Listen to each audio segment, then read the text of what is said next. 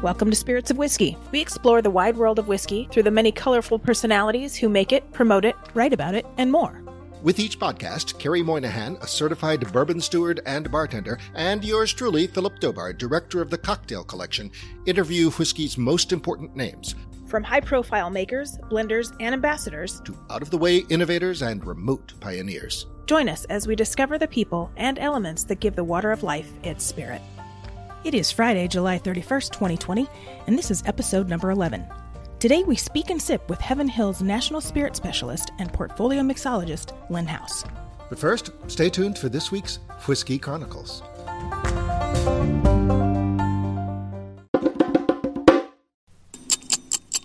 The United States' nearly universal prohibition on cocktails to go has temporarily been lifted in many states as a means of helping bars and restaurants stay afloat during the COVID-19 pandemic. Legislators in Iowa, however, have made it the first state to repeal the restrictions permanently, thus delivering a new and permanent source of revenue to the Hawkeye State's hospitality industry. And this makes Governor Kim Reynolds the first governor to sign such a progressive bill into law. Dale Sindrowski, Vice President for State Government Relations at the Distilled Spirits Council of the United States, or DISCUS, said in a statement, "Making cocktails to go permanent provides a much-needed source of stability and revenue for local bars, restaurants, and distilleries as they begin to recover. Iowa is leading the way and serving as a model for other states looking for innovative ways to boost struggling hospitality businesses." Many around the country hope that other states will soon follow. Oklahoma recently passed a law that permanently lifts restrictions on home delivery for wine, beer, and spirits. And the Ohio House of Representatives voted to keep the state's Cocktails to Go program running, but it is waiting on the Senate to approve the bill before it is sent to the governor's office.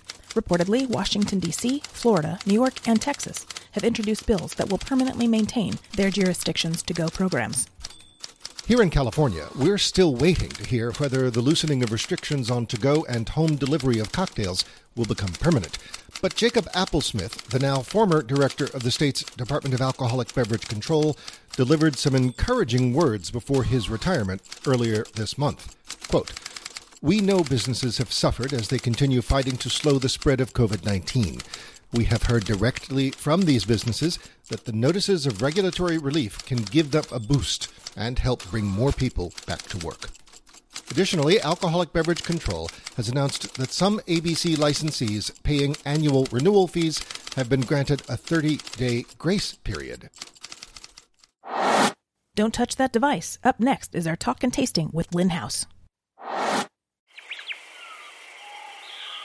Team Whiskey is the original brand for outdoor sports and whiskey enthusiasts who hosts events and sells apparel to help raise money for cancer support groups. Team Whiskey hats are unique and one of a kind, custom built, and features outdoor and whiskey-related artwork on the underbill. T-shirts are made from a quality and comfortable 60-40 cotton blend that are pre-shrunk. A portion of every purchase and event ticket sold is donated to cancer support groups. To learn more about Team Whiskey, their products, programs, upcoming fundraising events, and how you can help support a cancer support group, visit www.team-whiskey.com. That's www.team-whiskey, WHISKEY.com.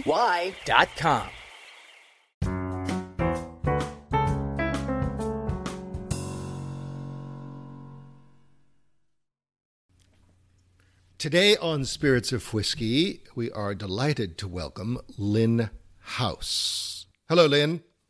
Hello, Philip and Carrie. How are you? We are great. Very well, thank you. Lynn, you are the National Spirits Specialist and Portfolio Mixologist, a considerably longer title than the one you held for several years at Heaven Hill Brands, also presumably previously known as Heaven Hill Distilleries? So it's a little bit of a split. Heaven Hill Brands is the parent company. Okay. We operate our whiskeys out of the moniker Heaven Hill Distilleries. Just really hitting home for the fact that we do make all of our whiskeys in-house. So when you look on our whiskeys, it's going to say Heaven Hill Distilleries, but the parent company is Heaven Hill Brands. It had previously been just Heaven Hill, and Brands was added, I want to say about 4 years ago, just really to kind of express the fact that we have an incredibly diverse portfolio. The last 20 years at Heaven Hill have just been explosive. Yeah. You've gone from producing a few whiskeys to producing a lot of whiskeys, owning a lot of brands, both whiskey and not whiskey, and importing yet other brands. That is correct. Even I've been with Heaven Hill for 7 years, and just the growth that we've had in the 7 years I've been with the company has been tremendous. Speaking of 7 years, let's move on to the first question. First real question. I mean, these are all good questions. So, Lynn, tell us about your whiskey journey. When you were a child, did you ever think you would be doing what you're doing today? How did you get from, a student somewhere at a school to graduating and then being where you are today? And please start with where you grew up. Absolutely. So I was born in Nashville, Tennessee, but I grew up in Columbus, Ohio. But I mentioned Tennessee. The majority of my family comes from Tennessee. My mom's family is from Bowling Green, Kentucky. So even though I grew up in Ohio, I grew up very much a Southerner, and Southerners love their whiskey. My whiskey journey probably begins at about the age of 3 months when I started cutting teeth. You and a legion of others. Yes, because that's what you did. Mom was like, you put a little whiskey on the gums. If we had a cold, we definitely had hot toddies. My grandfather drank a scotch and milk every night. So if I was visiting, you always got a sip. That's a very kind of Southern drink. The milk, I guess, coats your stomach. That reminds me of Laverne and Shirley with the Pepsi and milk. Absolutely. Absolutely. So I grew up around whiskey, family drink whiskey. My mom had bourbon and Diet Coke every single night. She was watching her figure. She was watching her figure. Well, it was Tab. And I love Tab. And Tab was hot back in the days, right? Yep. So she drank bourbon and Tab. And so there was always like whiskey in the house and whiskey at celebrations. And as kids, we were allowed to have little sips. It was never taboo. Like I said, it was a very kind of Southern thing. And so I always grew up not being shy of it. Like it wasn't a flavor profile that really scared me.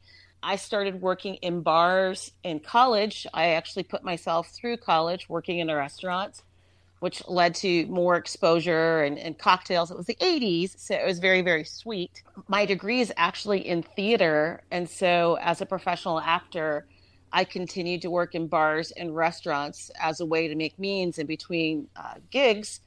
And the exposure just continued to grow. And I discovered more spirits and started learning about spirits. I started educating myself, went to the Academy of Spirits and Fine Service, went to the Academy of Culinary Mixology, both of which were here in Chicago. I also went through, attended Bar Smarts. And I just got bit by this bug and fell in love with it and continued to study. And I still continue to study even in the position I am now. So it's been a 50-plus year whiskey journey for myself. Wow. Question. I think you just gave us your age. Question. Is your degree from Ohio State?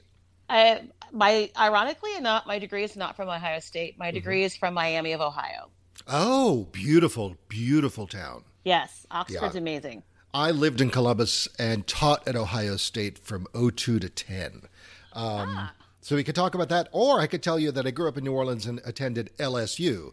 So we could talk about the Volunteers versus the Tigers. We could, I'm a diehard Buckeye, so I do bleed scarlet and gray. I tell people that all the time. All right. I'm a purple and gold man myself. Okay. I am too, but that's only because I went to San Francisco State and we didn't have football by the time I went there. You know what? As long as neither one of you are maize and blue, I'm okay. So. You were an actor, and you were a professional actor. Yes. You are, of course, aware of this phenomenon that a great many brand ambassadors, particularly a great many great brand ambassadors, are former actors, or you might say they're still actors because of that transition from the stage to, the stage, behind the stick. Is a lot of ambassadors we talked to said, yeah, I'm still on stage. It just looks different. I agree completely. I tell people all the time, I'm still performing. I think part of that transition is just because we are very comfortable with our theatrical training to be in front of people. We know how to communicate with people, a presence, to know what to do physically as well as vocally, and deliver material in a way, and to just be able to think on your feet. I had lots of mishaps as an actor on stage, props break, glass all over. Once I was on a stage once where fire was happening. Oh my. We're still performing. I fell off the stage once and had to get back up on and keep performing. So. Oh my gosh. Yeah, indeed. Now, you are African American. Correct. There are not a lot of African Americans there are not a lot of high profile Black craft bartenders. How has your ethnicity factored into your career and your career development? Or has it? It definitely has. Before I was in brand work, I was behind the stick, first working, and then I ran 2 very high-profile beverage programs prior to coming to Heaven Hill. And, I won't lie, it was very undaunting, just as a craft bartender to go to events, even go to something like back in the day, Tales of the Cocktail, 10 years ago, and not see a lot of people who looked like me, from an ethnicity sense. And, so I always felt like, I think it's in general, a lot of people, no matter what career they're in, I felt like I had to work harder, had to know more, had to be on point, kind of to just justify myself being in the room. I definitely got questioned a lot, when I told people, for instance, that I worked at the drawing room or I ran this beverage program, I would get a lot of side eyes, like, really? And I'm like, I assure you, that's what I do. And I even remember when I was running the beverage program at Graham Elliott, I mentioned my family's from the South. And so a big part of the tradition of South is growing your own food and gardening. And so I brought in a lot of those flavors into my cocktails. And I think they were flavors that people weren't used to seeing in cocktails. I was using ingredients like rhubarb and apple butter that I made from home and, other ingredients that clove syrups and stuff that was influenced by Gullah culture. And I got questioned a lot about, these aren't flavors you use in cocktails. It's kind of funny now to go 10 years later and you see that all over the place, right? Of course, right. Everyone's like, oh, we're using this great Peruvian or these great Caribbean spices, or we brought this in, or we discovered this bitters. But when I really got started, as I was kind of a lone black salmon swimming in the stream, but it was like I had my own unique sense of flavor that I was bringing. And so I just had to kind of plant my roots and stick to my guns and, abate the criticism that I was getting. And that also in turn helped me get noticed because I wasn't doing the exact same cocktail program that everyone else was doing. And that's really how I built my career behind the stick, just like being true to myself and being true to my voice. And then when I went to brand work, which was 7 years ago, I was very fortunate to go work for Heaven Hill. They're a family-owned company, and there's just something different that when you work for a family as opposed to working for a big corporation. And one of the things that drew me to them was the fact that my voice was so respected. Nice. That they, it's a very much a macro managed company. They kind of like hire you and then, you go figure it out. Okay. All right. And you will find out if you're not on the wrong path. But they're like, no, we hired you because of your unique voice and what you brought and your presence. And so I've been very, very blessed with Heaven Hill for the last 7 years that they have just kind of let me spread my wings and put my own influence on flavors. I've gotten to work on a couple of spirits within the portfolio, help develop them, nice. Which is fantastic. Yeah. So, what are those? Well, myself and my cohort, Bernie Lubbers, who I know you know, together we are the force behind Sacred Bond, which is the only bottled and bond brandy. Love Sacred Bond. So that is a collaboration between the two of us. That was our first project. Bernie coming up, of course, for his love of bottled and bond, and me coming from my love of cocktails. Nice. I got to be very instrumental and work alongside our team with the reboot of the new Dubonnet, which we relaunched just shy of 2 years ago. So that was actually a project that I took to the company, wanting to take it back to its roots. And so really got to be a part of that. I've done a little consulting on some of the Deep Eddy flavors, making sure they're in line. And, as other innovation projects come along the company, whether we're doing an extension of one of the rums or something, I do get to offer my advice on that. So the more you talk, the more questions and I'm sure we have. Dubonnet, just a note on Dubonnet. Dubonnet is a wonderful aperitif, a great sipper and a great mixer. Yes, very much. And it's a historic aperitif. It's been around since 1846. Funny, my degree is in theater. The other degree I thought I might have was history. So my parents were like, you just don't want to make money, right? You want to be an actor or a history teacher. And I was like, I guess so. We had guests on, and she said that her mother said, she started her own distillery, and her mother said, you're just looking for the biggest job that will make you no money.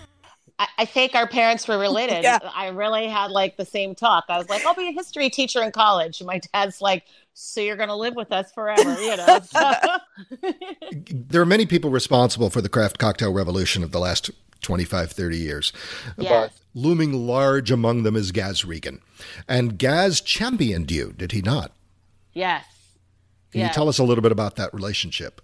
That relationship was so special, and it was just so unique, and it was incredibly organic the way it came about. It really started, Gaz reached out to me, and he always liked reading about, who was doing what throughout the country and bartenders. And, at one point in my career, I was doing a lot of competitions and doing very well. And as I was mentioning, I was getting a lot of press for the cocktails that I was doing. And so Gaz, as he told me, he's like, I keep seeing, Lynn House.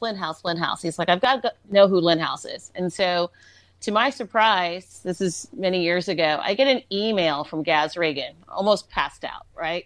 And I was like, Gaz Regan is sending me an email. And he was just like, I see your name all over the place. I'd really like to get to know you. And I was like, I mean, of course, I'm like, you're an idol, and I have this book and this book. At that point in time, he was in the process of writing the Bartender's Gin Compendium, which I do have a cocktail in. Oh, nice. So he's like, I would love for you to, submit a cocktail for this book. So I did, and he accepted it. And we started this just online relationship that went on for about 2 years. And then 2 years later is when he created the Gazzer, right, for his top 20 most fabulous bartenders in the world. And he's like, so you're fabulous. Yes, I'm fabulous, according to Gaz. And he's like, I'm going to give you a Gazzer. And we still had never met yet. We had just had texting back and forth and pen pals. Yeah. And so he was in Chicago like a month before that. It happened at the Manhattan Cocktail Classic, which is no longer. But we had met in Chicago for the first time, and we sat down and we talked for like an hour, and it was fabulous. And I mean, from then on, I had stayed at his house. We wrote each other continuously. I was in several other books of his. Both of us are Virgos, and so we relished that. He was a former actor as well. So there was just so much crossover, and just an amazing champion of so many people, but definitely a guardian angel for me in the liquor industry. Wow. Returning for a moment to the black salmon swimming upstream metaphor, would you say that your work has spawned a generation of black bartenders? I would definitely say that I have influenced a lot. I have a lot of black bartenders who come to me.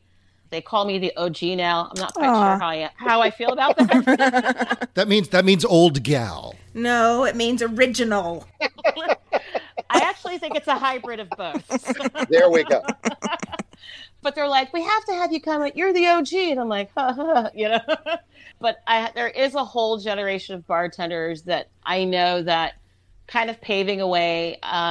This year I got a legacy award from the Hospitality Institute here in Chicago for really kind of breaking a barrier, with spirits and cocktails and bartending in Chicago. And it was wonderful because I had someone who was a mentee, give me the award.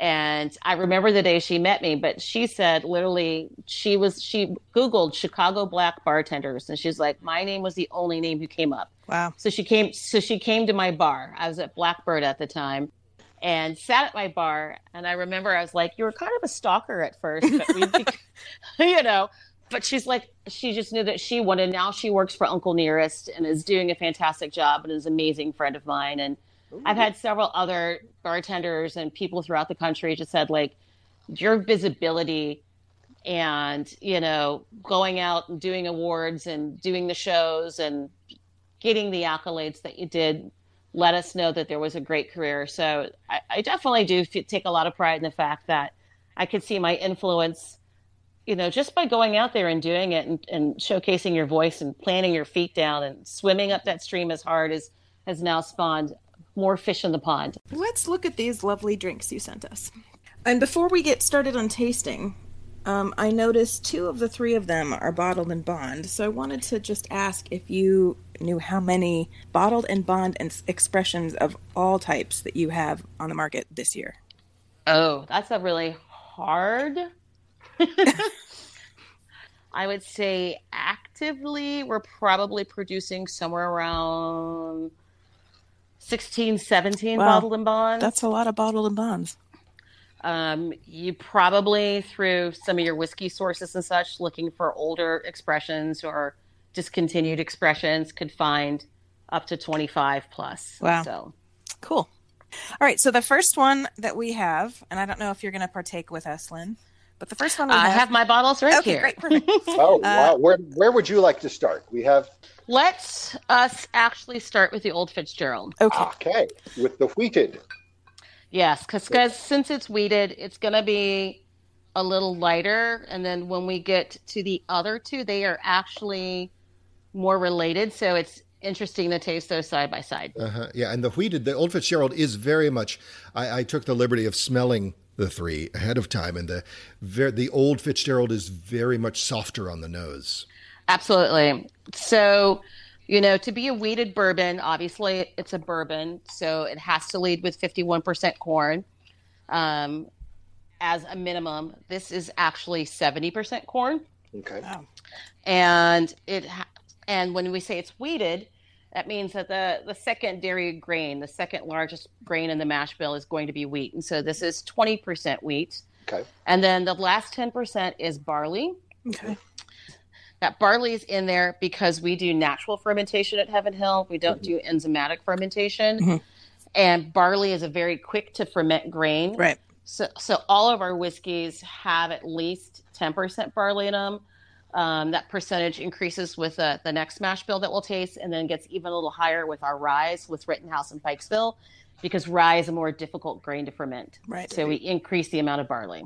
I actually already tasted this one when they came in. I was like, ooh, we've got an Old Fitzgerald. And I really liked it. Beautiful. I have a little pour for myself. That is explosive. It is 9 years old, so it's been in toasted American oak. We use white oak for 9 years. It's a bottle and bond, so it's 100 proof. For me, I get, at least right now, this glass I'm getting a little, I don't know if you are, I'm picking up some toffee notes in the nose. Mm-hmm. And some subtle sweetness. You got to think about wheat as a grain. Wheat has sugar, but it doesn't have the same kind of sugar like corn. It's a little softer, a little nuttier. So I'm getting some nice toffee notes on this. It's going to be a little drier because of that wheat barley combination, but you've got 70% corn. So there's still some nice butteriness in this, but yeah. I really like this. I generally, the more corn, usually the less I like it. But I think the mash bill with the 20% and the 10%, because I taste the corn, but it's not an overpowering corn, which usually it is. And with this percentage, you would think it would be overpowering. Right. So of the wheated bourbons that are out there, this is also the same mash bill that we use to make Larceny. Mm. And Larceny is 92 proof, unless we just started the barrel proof series this year. But generally 92 proof and is 6 years old. So but out of all the wheated bourbon mash bills out there, this particular one has the highest percentage of wheat in it. So it is going to be a little softer, a little drier, not kind of that butter bomb, I think, Carrie, that it sounds like you're a little sensitive to. So I'm going to tell you that the finish is outstanding. And I mean quite literally outstanding, as in I'm still feeling it. Yes. It's very long. Yep. It's got a nice roundness in the mouth. Mm-hmm. I like the legs on it. Are you playing with your glass again? I am. I'm looking at the light through it's a beautiful color too. I love this. So it's part of our decanter series that we've been doing with Old Fitzgerald for the last 2 years. And so we've had several different releases. Last year, we had a 15-year-old, we've had an 11-year-old, we've had a 13-year-old, but this spring is the 9-year-old. So it is very good. Mm-hmm. It's delicious. I'm going to have to savor this flask for a very long time. When it's gone, it's gone. It's go right. All right. So next up. Yes, next up. All right. So next up, this is the Heaven Hill 7-year-old Bottled and Bond. We launched this a year ago. Okay. Previously, we had made a 6-year Bottled and Bond, and really wanted to have a little more age on it. So we actually discontinued making that about 2 years ago. Got a lot of grief, but we're like, just hold on. Carrie sounds a little miffed. Hold on, because we're going to do something even better with that juice, you know. This got a lovely nose. So this year, Whiskey Advocate, in its initial release, came in number 4 as best whiskey in the world. Wow. So that's pretty good for something that was just out for a couple of months. Yeah. I'm absolutely in love with this. And this is a product that we were able to, to bring out, slowly roll out nationally. So this is our signature mash bill, which is 78% corn. It's going to have 12% rye, and then the rest is barley, that 10% barley in there again. So even though we've got more corn, we're now introducing some really great spice. Yes. Mm-hmm. In that rye. And there's a lot more spice than 12% rye would suggest. It tastes closer to a rye to me than a bourbon. That's, you know what, and that is truly the difference of that extra year, where I thought the 6 was great. When I tasted this 7, and it was ironic, I was actually in Atlanta when I was tasting it for the first time. The samples came in, and I was with a bartending group. And so I was tasting it in public for the first time, and it's like, boy, I hope it's good. If it was terrible, you'd be like, sorry. There would have been some acting going on. Somebody put the wrong juice in these bottles. What's going on? Exactly. But we all tasted it together because it's a great group of friends. I'm like, you got to stand behind your work. And all of us, I was like, wow. Just amazing notes of cinnamon and such right off the get-go. And the mouthfeel. Yeah, that's what I was just going to say. The mouthfeel is amazing. You don't often encounter, for me, there's this combination of buttery on the one hand and spicy on the other. It's a very soft coating. That's not something you often encounter. No, it's not. And then that barley's in the back. That barley has not been lost. To me, I get that barley on the finish. Really kind of those toasted cereal grains are in there. Yeah. I think this is just exceptional. Probably up there with the Henry McKenna as my 2 favorite bourbons in our portfolio. Nice. Yeah, no, I really love it. And this one's got some really good legs on it as well. That's actually, it's got better legs than the first one, I think. The McKenna and this Heaven Hill single, and last year McKenna won not only double gold at San Francisco World Spirits, but it won best whiskey in the world, which is only the second time a bourbon had taken that category. Wow. Ironically, the last time a bourbon took that category was, I believe, a 2006 Parker's Heritage that we made. So, because usually best whiskey goes to a Scotch or a Japanese whiskey and all of this. And so, but these are actually, it tells a great story of whiskey because those are actually the same mash bill, but they're 2 dramatically different whiskeys. Right. And we influence flavor in whiskey by, age, the proof, where it comes from. And so while this is a 7-year-old and 100 proof, McKenna's older. It's a 10-year-old and 100 proof. So just that extra age in that bottle has helped transform that into a completely different product. But I think it speaks to the integrity of the mash bill, and it speaks to the integrity of what the distillers are doing and the blenders are doing and all of that. Yeah, it's beautiful. It's All right. So the Reverend. Yeah. Elijah Craig. Yeah. 127.2 proof. Wow. Yes. That's a lot for the morning. Let's get real. It's a lot for any time. Well, wow. I mean, I barely had breakfast. But it's not the highest proof we've done. So. Wow. Okay. All right. So this is the barrel proof. We launch this 3 times a year. So you'll see on your label, it should say B520. Yeah. Mm-hmm. So every single time in one of our barrel proofs, you're going to look for those numbers. Those numbers and letters are going to tell you when we bottle this. So we do an A series, a B series, and a C series throughout the year. And these are true barrel proofs. So each series is always going to be a different proof.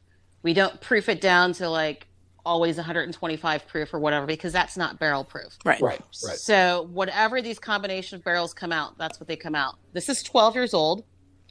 The barrel proof is always going to be a 12-year-old for us. So this is 12 years old and 5. So this was bottled in May, and then 2020. So it's great. You can look at those numbers and chase your favorite, expressions of it. Mm-hmm. 2 years ago, Whiskey Advocate, the barrel proof, which was the B series at that time as well, won best whiskey in the world. Wow. So, and again, this is our signature mash bill. So we saw that in the Heaven Hill. I said it was the same mash bill we used to make Henry McKenna. So this is at 78% corn, 12% rye, 10% barley. Mm-hmm. And this particular series is 127 proof, 0.2. I think the highest I have seen was 146. Ooh. Yeah. Oh, that was as they say. that was a spicy meatball. Yes, that's the one that's spicy. Yes, indeed. Well, here, this hasn't been proofed down, so you are really tasting this whiskey out of the barrel. Mm-hmm. Yeah. Well, when I opened it, I stuck my nose in it upon opening it, and I got slapped by leather. Yeah, I smell that. There's a lot of leather on the nose here, and I love that. So. Mm-hmm. Yeah. So if you think about like Elijah Craig small batch, which is our, what you can find every single day, that's the 94 proof. That's a blend of 8 to 12-year-old barrels, and you do get some of that leather, some of that chocolate in that one. But this, when you're getting it straight out of the barrel, you're really seeing where that whiskey comes from. Oh yeah. Mm-hmm. There's a lot of it's on my palate now. There's a lot of chocolate on dancing on my tongue right now. Mm-hmm. And that's the barrel. I notice that when whiskey is in barrel longer, you start getting those dark chocolate flavors, those tertiary flavors. Yep. When the whiskey's younger, you get a lot of vanilla. Mm-hmm. But as a whiskey ages in that barrel, because it's extracting those lignins and they're starting to break down and convert, that's when I get but this is like Baker's bittersweet chocolate for me. Yeah. Oh yeah. Okay. Well, these are all wonderful. Bit of a sidebar. Lynn, you have a rather prominent middle initial that in social media, I tend to use my middle initial, which is M as well. Mine stands for Michael, which was my father's middle name. Yours stands for? Mine actually kind of stands for Michael as well. Does it? It's Michelle. It's with one L, so okay. It is the French masculine equivalent of Michael. And my first name, Lynn, is the French masculine equivalent of Leon. So if you were in France, you would actually, the way my name is spelled, you would say Leon Michel. Mm-hmm. So I'm Lynn Michael, and I'm named after my uncles Leon and Michael. So, and my mom is part French. So. Ah, okay. Well, my name is Daubert. So as you can imagine, we come from a long line of Frenchmen. Anyway, cocktails. Cocktails. Yeah. We end every interview, we conclude every session with a cocktail discussion. Sometimes it's with someone who's, a professional cocktailian like yourself. So talk to us. My favorite style of cocktails is probably a stirred. Okay. Stirred. I love whiskey and I love cognac brandy. Very, very much along the lines, if I see a brandy on the menu or a great rye or, another style of whiskey on the menu, I'm typically going to gravitate towards that cocktail. Mm-hmm. I personally don't like a lot of citrus in my cocktail. But yeah, I'm a very simple whiskey drinker, simple brandy drinker. I like a Boulevardier style, Manhattan style, old fashioned style, just kind of 3 ingredients, balanced, a little hint of bitters.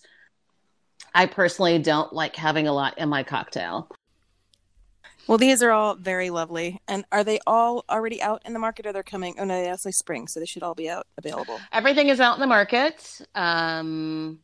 Everything is out in the market. You'll see later this year in the Old Fitzgerald, there'll be the fall release that hits around October. Okay. And then you will see later in the fall, about the same time as well, the C series in the Elijah Craig Barrel Proof. Cool. Well, we'll have to keep a lookout for those. Yes. And I'll keep a lookout for those so I can taste them against these and see what the differences are. It's I think it's so fantastic to taste because it's the same, same distiller, same mash bill, but location, age, even at the same proof will dramatically create varied whiskeys. Right. Well, these have been delicious. Is there anything you want to tell us, or tell the viewers, the listeners? Can you tell I work in TV? Yes. Is there anything you want to tell the listeners besides what you've already told us to keep a lookout for? Maybe some other brands or other expressions that are having something come up. I would definitely keep an eye out. We just launched this year in the Larceny Barrel Proof. Okay. And so we're on the B series right now. And you call that your Grand Larceny line, correct? Yes. So look out for that. And it's going to be like Elijah Craig. We'll do 3 different releases a year. Each one will be a slightly different proof, depending upon what's coming out of the barrel. And then, of course, I just give a shout out to, the brandy Sacred Bond. It's not a national product. It is in California, so you guys can get it there.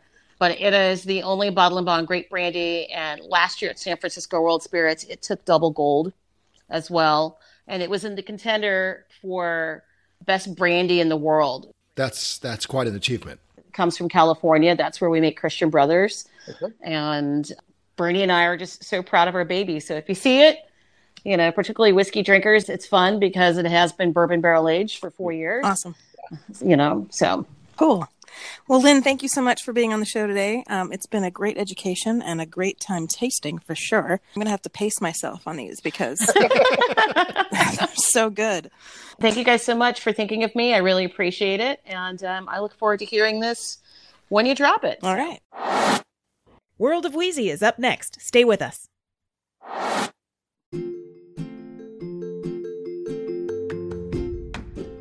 Streaming, sipping, and sensory.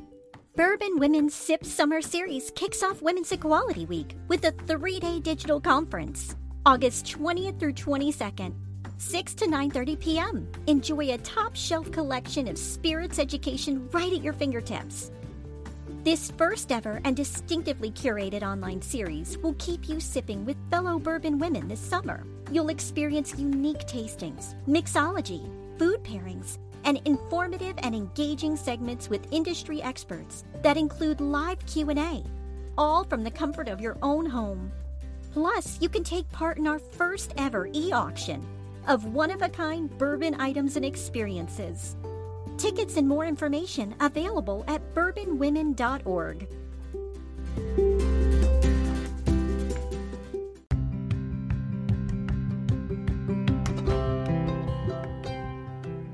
Hey, Louise, how you doing this week? Doing well. How you doing, Carrie?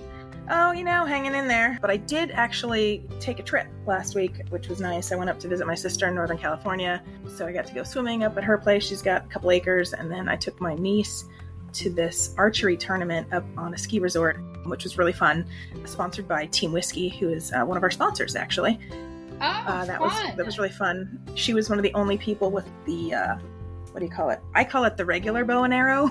I don't know what you call it, but everybody else had these fancy things with wheels and spinny things to make the arrows go like, a mile. And my niece just had a regular, I mean, it was still red and metal and stuff. It wasn't like the Native Americans kind, but it was really fun. I like that she showed up with her standard issue bow and arrow and none of the fancy stuff like the other people. I pride myself in, I used to do triathlons back in the day, and I always liked the fact that I kind of had the shittiest bike of anybody. Nice. And because I thought to myself, sure, you can spend a lot of money on, all of the technical gear, but that doesn't necessarily mean you're going to win. Right. So, yeah. It was fun. We had a good time. We hiked for about 5 hours. We took the chairlift up, and I thought the whole thing was going to be down, but the first half and probably 3/4 was up and over and up, and then finally down. So I was like, I wasn't really ready for going this much up in the heat. Anyway, so let's talk about Heaven Hill, who was also a sponsor of the tournament that we were at. What did you think about the whiskey? They sent us over a few of them, but I think you went with the Bottle and Bond for Heaven Hill. I did. So the Heaven Hill Bottled in Bond, when I was trying to figure out what I should pair it with, I started thinking, well, what's something that's really traditional in Kentucky? And I immediately thought of Burgoo. And I'm not sure if you know what this is. I have no idea what that is.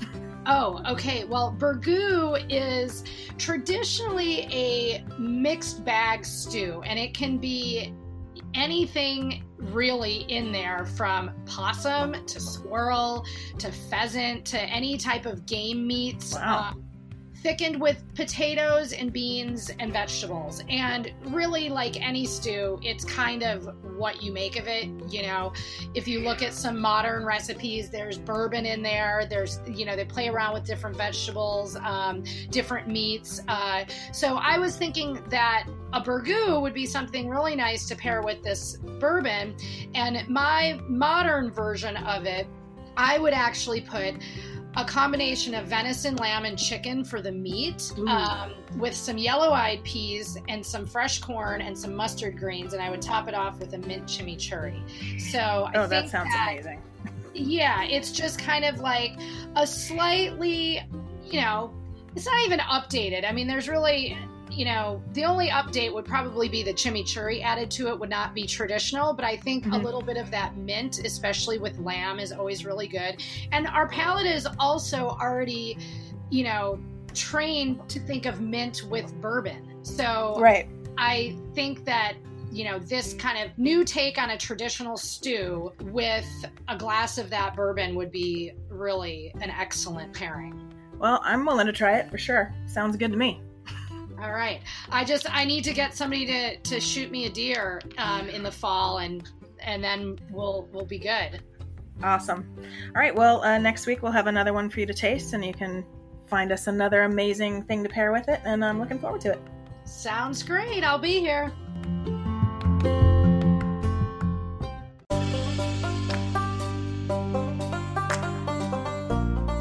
Please visit our website to see our show notes on today's podcast at spiritsofwhiskey.com. That's whiskey with an E. We'll include links and supporting documents from today's Whiskey Chronicles, as well as tasting notes and recommendations from today's World of Wheezy. As always, you can see our upcoming topics and guest roster and links to past shows. Thanks for joining us. Until next time, Salam. Slanchava. Spirits of Whiskey is a production of First Reel Entertainment and the Center for Culinary Culture, home of the Cocktail Collection, and is available on Anchor, Spotify, and wherever fine podcasts can be heard.